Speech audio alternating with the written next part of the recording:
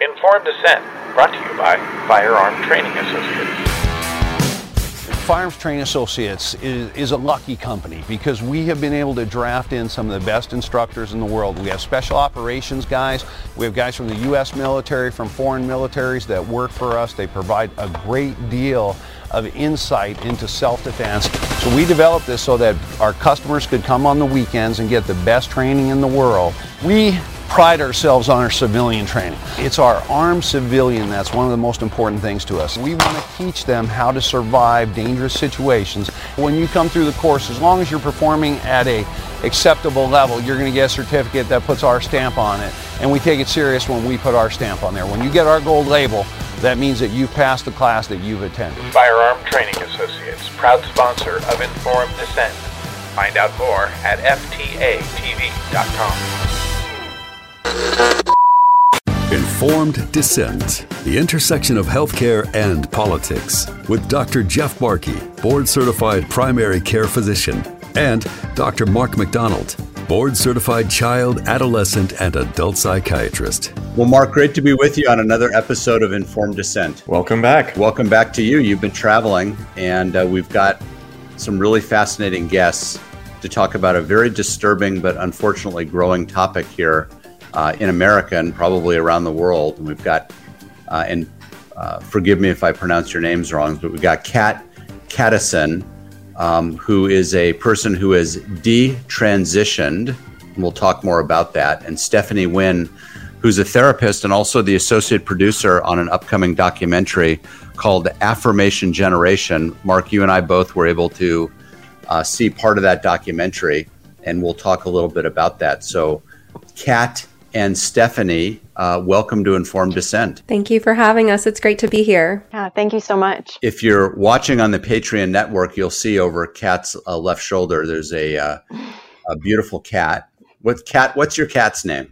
This one's name is Teddy, and the other one's name is Pepper. She might make an appearance at some point too. Great. I've got one named Winston that likes to hop in front of the camera as well. So we'll see if she shows up here shortly. So, Kat, you've got quite a story, and it's not, unfortunately, very unfortunately, it's not a unique story, but you've been brave enough to share your experience. So start wherever you'd like and tell us about your experience. Sure. So first and foremost, I'm a singer and a musician. I grew up in a musical family, and I started performing with my family at around age 7. So that was a really big part of my life and just extremely important to me. And I always wanted to do it as a career someday, and or just, be able to have the freedom to do that as much as I wanted. And then, but also starting at a young age, I struggled with what people call gender dysphoria. I felt uncomfortable being a girl for various reasons. I think most of them were social reasons. Like, for instance, feeling unsafe in social settings as a girl, not having the freedom to, I would see little boys being able to take their shirts off in public and stuff like that. And I knew as a girl, that wasn't okay for me to do. And that felt very limiting, and just, various other things. I also have, not to go into too much detail, but I do have a history of trauma and abuse as well. And I know that affected me as well. So at age 5, I asked my mom if it was possible to become a boy, and she didn't even really know anything about transgender people at that time. And she said, no, it's not. And so I just kind of dumped the idea until I was 13.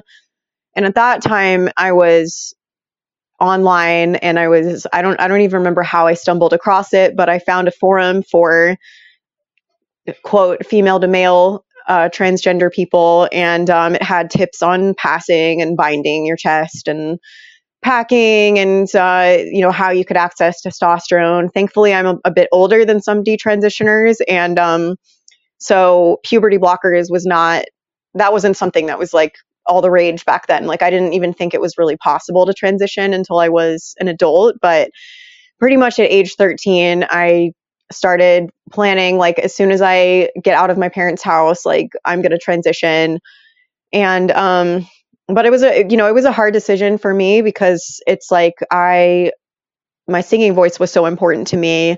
And so it actually took me until I was in my mid-20s to start kind of considering the possibility of transition again. And when I was 28 was when I started to finally medicalize. Well, actually, previously, when I was 23, I had done 1 dose of testosterone, but I started taking testosterone like continuously at 28. I started planning to have top surgery to remove my breasts. And I was talking with a surgeon to have that done. And, but, you know, it's kind of a good thing and a bad thing. I started to have negative health effects, like very quickly in my case. Like just liver and gallbladder symptoms, heart palpitations, which was also probably from the binding. I started to, not only was my singing voice like changing, but it became very painful. And I started to have this throat problem that I'm still dealing with today. And so my quality of life was just deteriorating because of the, not being able to sing and also the physical health issues. So I ended up detransitioning after less than a year. I just kind of went off of the testosterone and canceled my top surgery, but it took to like ideologically detransition. I'd say it took like 6 months to a year. Because that's another part of it is just like changing your mindset and like not believing that you're born in the wrong body any longer. So that's kind of my story in a nutshell. And since then I've gone back to school and I graduated with my degree in molecular biology, and I've also returned to doing music.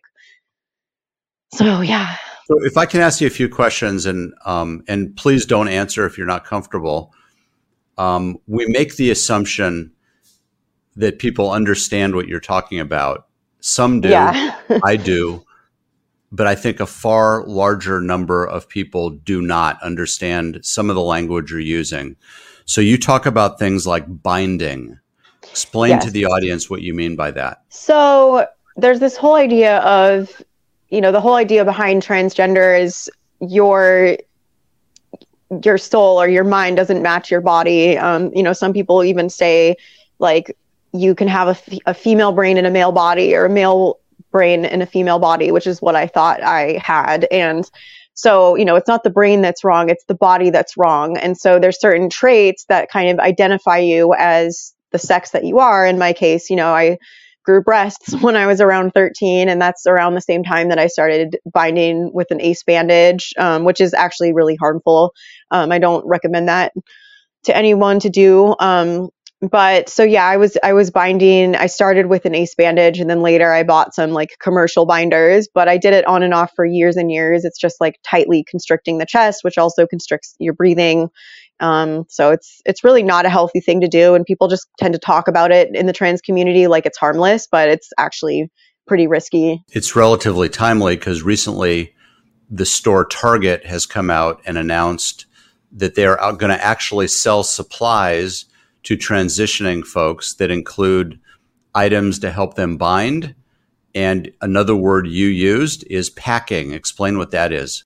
So that is essentially simulating a more male-looking crotch area. So some people will pack with like a sock, for instance, and then there's like commercial packers that are supposed to actually, look like you have something down there that you don't. And so I never went expensive with mine, but usually like a pair of socks or something, just to kind of, conceal that area and make it look a little more convincing. But I didn't really do that very often because I just had trouble passing in general, even when I was on testosterone. Like I'm very, very petite and small boned. So it would have been like pretty difficult for me to pass as a man. I would have probably had to stay on testosterone for like years.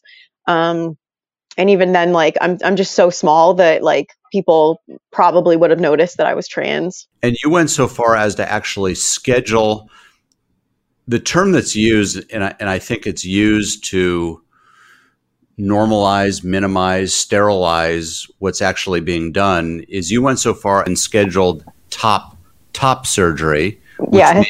You scheduled a procedure to actually have your female breasts removed permanently. Mm-hmm. And then at some point you changed your mind. Yeah, pretty much like 2 months before I would have had it done was like when I went through this really dramatic voice change was what kind of triggered me to start questioning some of the like permanent changes. Like my voice had been changing gradually and I was excited to be able to start hitting, some of the lower notes and like sing some songs that were designed for men. But then there was this one really dramatic voice change where suddenly like I not only could I not sing, but it was like painful and uncomfortable to speak as well. And like, so that like after that was triggered, I realized that doing music was a huge like coping mechanism for me and like emotional, it was relieving to me from my distress to be able to be creative and like sing and do music. And so when I couldn't do that, I was like, oh my gosh, like, what am I doing? Like, I don't know if I'm doing the right thing anymore. And so I decided to like, I initially didn't think I was canceling it for good, but I was just like, I'm going to hold off on getting the surgery because like, I want to make sure that it's like not going to be another change that I could regret. So I'm really thankful that I did cancel that because that would have been a huge recovery and just, a lot of people I know have gone that far and even further before they detransitioned, and it's not an easy thing to recover from. And you mentioned earlier, and share only if you want, but I'm just curious, when you were younger, you had significant abuse. Is that a commonality amongst people that want to transition? I would say from the people I know that have transitioned and detransitioned, it's definitely like more common than the general population, especially like female detransitioners. Like a lot of them went through abuse and like didn't feel safe as a woman. Like that is one of the common themes. It's not the same for everybody, but that's kind of like one of the common narratives you hear for sure. Mark, talk a little bit about your understanding with folks that are wanting to transition or feel that they're in the wrong gendered body. Something that Cat had brought up that I think is important for everyone to understand is that this phenomenon of transgenderism was largely restricted to boys until recently. And the female percentages have now doubled in just a few years, which shows that the effect of society is driving this and not biology. It's an environmental contagion as opposed to an internal biological one. And the sooner that we acknowledge that, the sooner we'll be able to actually help people who are suffering, because there is an emotional and mental provocation. This is not a genetic condition. This is not an infection. This is not something you can treat with a procedure, no more than you can treat body dysmorphia with amputation. And I think that as we've moved away from allowing people to harm themselves who have body dysmorphia by cutting off body parts, we should be, if we are moral and ethical and caring people, we should be doing the same for people who are suffering from confusion about what their gender identity is. So that's something that most people are not aware of in the general community, that this is a largely a female phenomenon now. And that means that we're really failing young girls, and we're sort of re-victimizing many of them. As you said, Kat, you suffered a lot of abuse when you were younger, and now you and others have been re-abused essentially by adults. And I think that's really tragic and inexcusable. I was curious to ask you something. I don't think you've answered this. Was there a moment where you realized that this was wrong, that you were heading in the wrong direction, and what provoked it? A lot of people that are trying to help those who have been taken down this wrong path ask the question, what is it that can change people's minds? What do they need to know to be able to shift? And I'm wondering what it was for you that allowed you to realize that you were harming yourself. You weren't helping yourself. Yeah. So a few things, like, what I said earlier about it was actually kind of fortunate that I had health issues like early on. Like that was one thing, because I could actually feel that I was harming my body. Like, I went from being, relatively healthier, I'll say, because I did also struggle with an eating disorder for a lot of years, which also did some damage to my body. But I started having these crazy physical symptoms very quickly that I didn't have before. It was like a pronounced difference. So I could actually feel that harm was happening to my body. And, how I sort of justified that for a while was like, well, this is the only way. This is the only treatment for gender dysphoria. So I guess it's better than the alternative. But when I lost my singing voice, I was just like, okay, this is it. Like, there has to be something better. Like, I wasn't ready to accept myself as a woman, like, straight away, but I was like, I just can't keep medically transitioning. And my fear is that a lot of people, it's like a lot later when they realize the harm. A lot of people have to go through a surgery, or they don't have side effects from the hormones until 5 or 10 years down the line. And that's what we're hearing from a lot of people. Or it triggers, an autoimmune condition, especially for male detransitioners, or heart problems or something like that. And so I am fortunate that it happened early for me. Kat, didn't any of the doctors along the way, the ones that were prescribing testosterone, or the surgeon who agreed that they would remove your breast, didn't any of them talk about this with you and suggest or want you to see a therapist or get counseling? No, therapy was never really recommended to me, because there's something called the informed consent model of care, lots of air quotes in this conversation, which is usually the case with like gender identity ideology. But I got my hormones through Planned Parenthood, which is what a lot of people are doing now, because they work off of the informed consent model, which means basically you just either go in, or for me it was over the phone, and they just basically prescribe it to you if you ask it. Like they did tell me some, effects of the testosterone, but they mostly focused on like the aesthetics. Like they're like, okay, your voice will get deeper, you'll, grow facial hair. And like, it was very little like of the actual medical side effects that could happen. Like, I remember really the only warning they gave me was like, you probably shouldn't smoke or like drink to excess when you're on this medication. And it's like pretty much any doctor will say that. Like, it's just like a routine thing for them to say, like, don't smoke, or like, they ask you if you smoke. So like, I didn't realize how serious the risks were, because, despite having a background in biology, like I had taken things that trans activists said to reassure me. And the doctors presented it to me as if it was relatively safe as well. Kat, where are you now? Are you in therapy? Where are you with your own sexuality and your comfort level in your own body? Where is Kat today? I'd say today I'm doing pretty well. Definitely better than I was when I was transitioning or before that. I think that I have been to therapy on and off, and also meditation has been a really, really helpful tool for me. So those things. And then, right now I'm working on myself still, and I'm really invested in my art and activism. And so, I haven't really, like, my only relationship right now is kind of like with my art, I guess. I'm married to my art right now, and I'm enjoying that. But, if the right opportunity comes along in the future, like I'm happy to like still have the option to have children, which not every detransitioner has, sadly.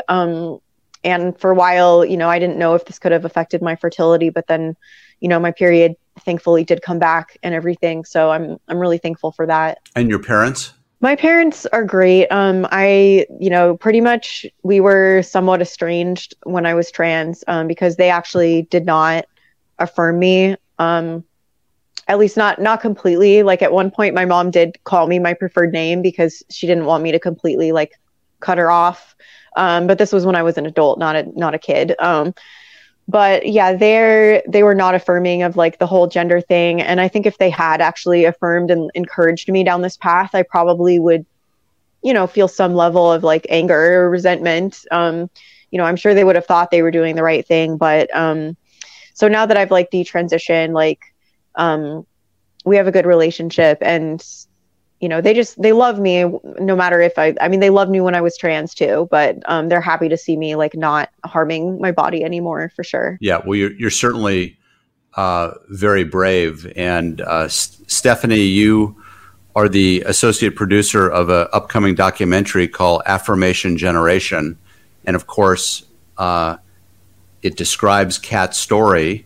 Tell us a little bit about the documentary and why did you make this? So our film features the stories of several detransitioners, including Cat, as well as some other female as well as male people who've gone through this experience, various hormones and procedures, and have suffered the consequences medically and psychologically. And more than that, they've been betrayed and abandoned by the authorities they put their trust in during a time of vulnerability. And that's why I'm out here doing this type of work. We have many hardworking people behind this film, including parents who've tried to help their kids not fall down that path too far.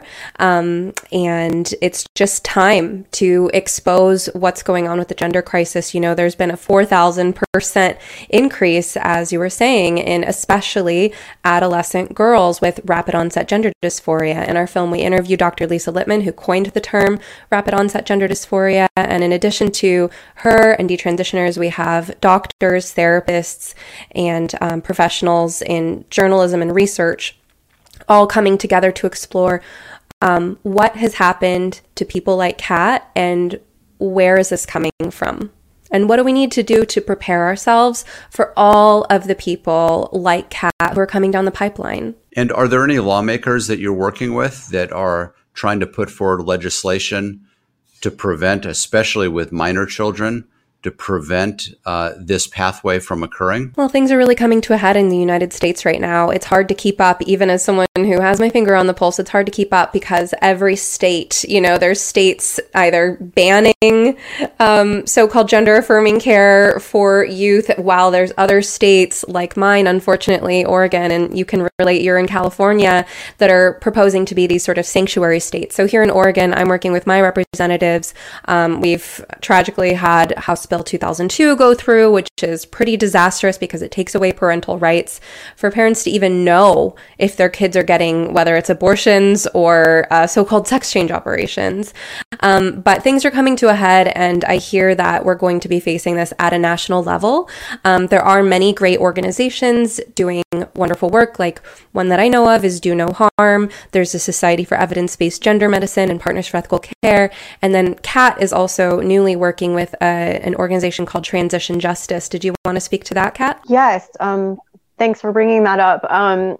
So Transition Justice is a nonprofit that's connecting, we say, survivors of experimental gender medicine with legal assistance. And we know of about 12 active cases right now, and 9 of which we facilitated. So I've been mostly managing the social media for Transition Justice, and it's also great to spread awareness because, there's a lot of the public that still doesn't know what's happening. And I think the reason why this has gone so far, part of the reason is that a lot of it's happening behind closed doors. So being able to get the word out on social media, that's been really powerful, I think. And so I'm really grateful to be working with this organization. Kat, what's your message to parents? What should parents do if they have a child that is interested in transitioning? Yeah, that's a tough one because, obviously I've been on the kid side of it, being a trans kid and but I would say get in touch with some groups who can help you. Our Duty is a good one. They're a parents group that is dedicated to protecting children from gender ideology.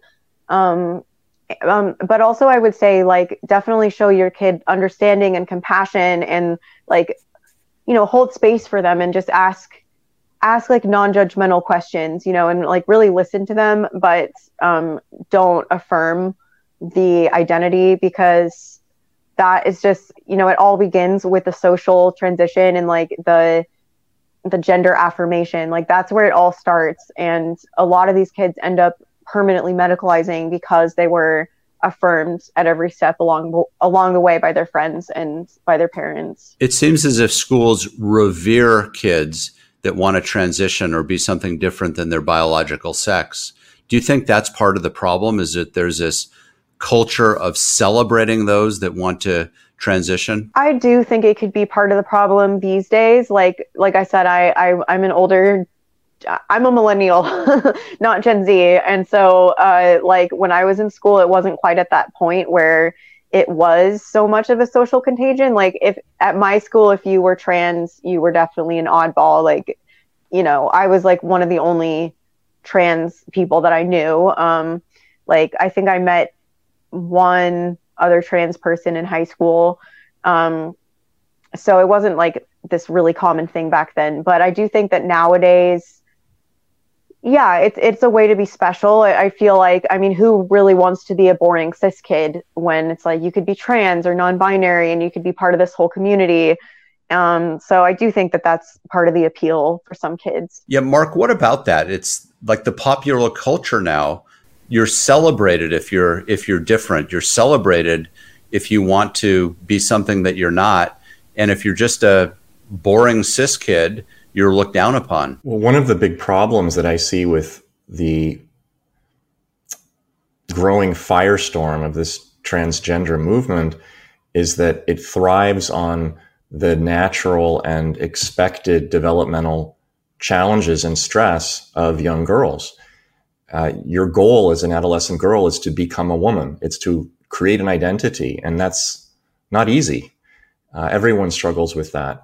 And rather than help young girls in guiding them towards becoming women, the throwaway solution is now, well, don't bother becoming a woman, just change your sex, as if that's even possible when it's not. It's a fantasy, but it's an avoidant behavior. And young children and adolescent girls will take what's easier, most humans will. And of course, that takes them down the path that Kath took, which luckily you were able to avoid before you went off the cliff, but many of them don't. And they wind up becoming infertile with osteoporosis and horrible multi-organ system problems and elevated risks of cancers. It's really, really tragic, not to mention the emotional and mental suffering. The documentary, Stephanie, that you produced, I think is one of the three most important arms in the battle to fight this movement, the other two being financial and political. We talked about the politics. We haven't mentioned the financial. I know there's a lot of lawsuits being filed, particularly against Kaiser, for mutilating young women. And I think that this is the moment we see multi-$100-million lawsuits with juries, which is going to happen eventually, whether it happens this year or in 5 years. We're going to see a deluge of this. That's going to shut it down very quickly because the people who are performing these surgeries are making a lot of money off of it. That's why there was such a big push to shut down the legislation in Florida that Governor DeSantis proposed and passed to ban taxpayer-funded sponsorship of these surgeries. Once you cut off the money flow, then the beast dies. But the third arm is education. It's the social culture. And this is where I think we haven't really made a lot of headway yet. As Jeff said earlier, most people don't know what these terms are, binding and packing and top surgeries. Many Americans aren't aware of it.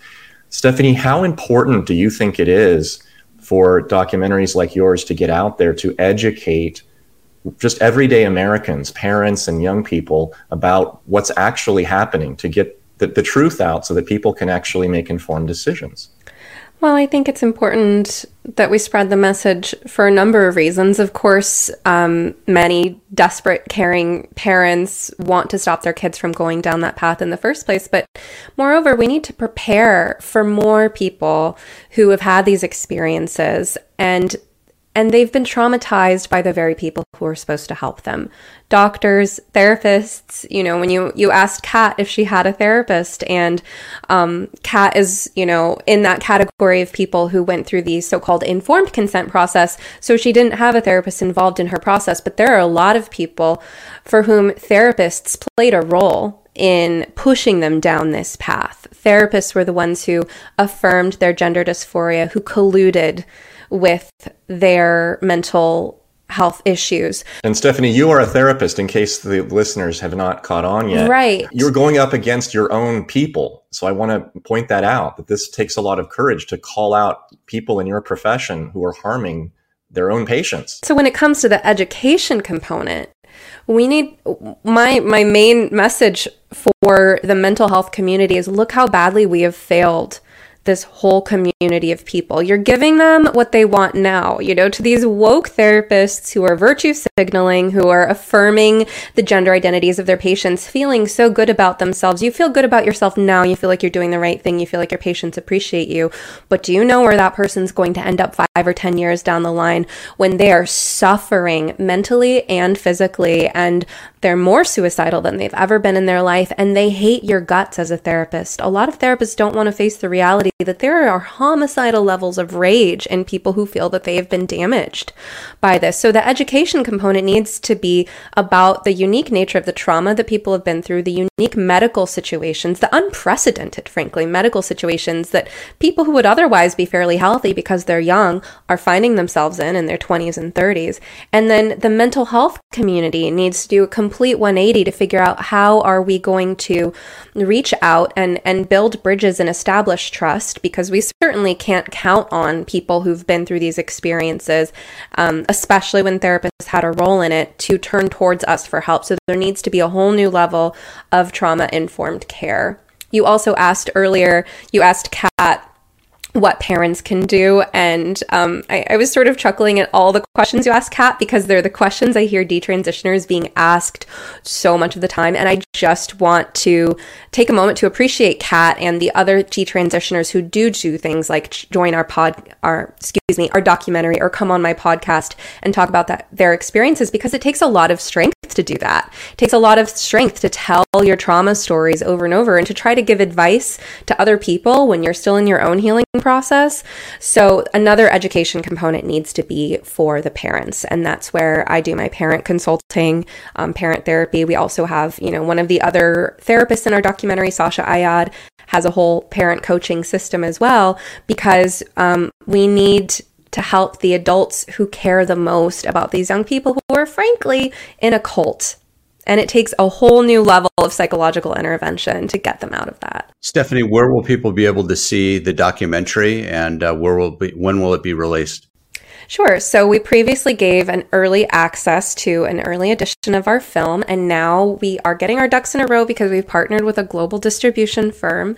So as of June 20th, that will be live. So I can't tell you exactly everywhere, but it will be view on demand worldwide. And you can stay tuned by visiting our website and following us on social media. So our website is affirmationgenerationmovie.com.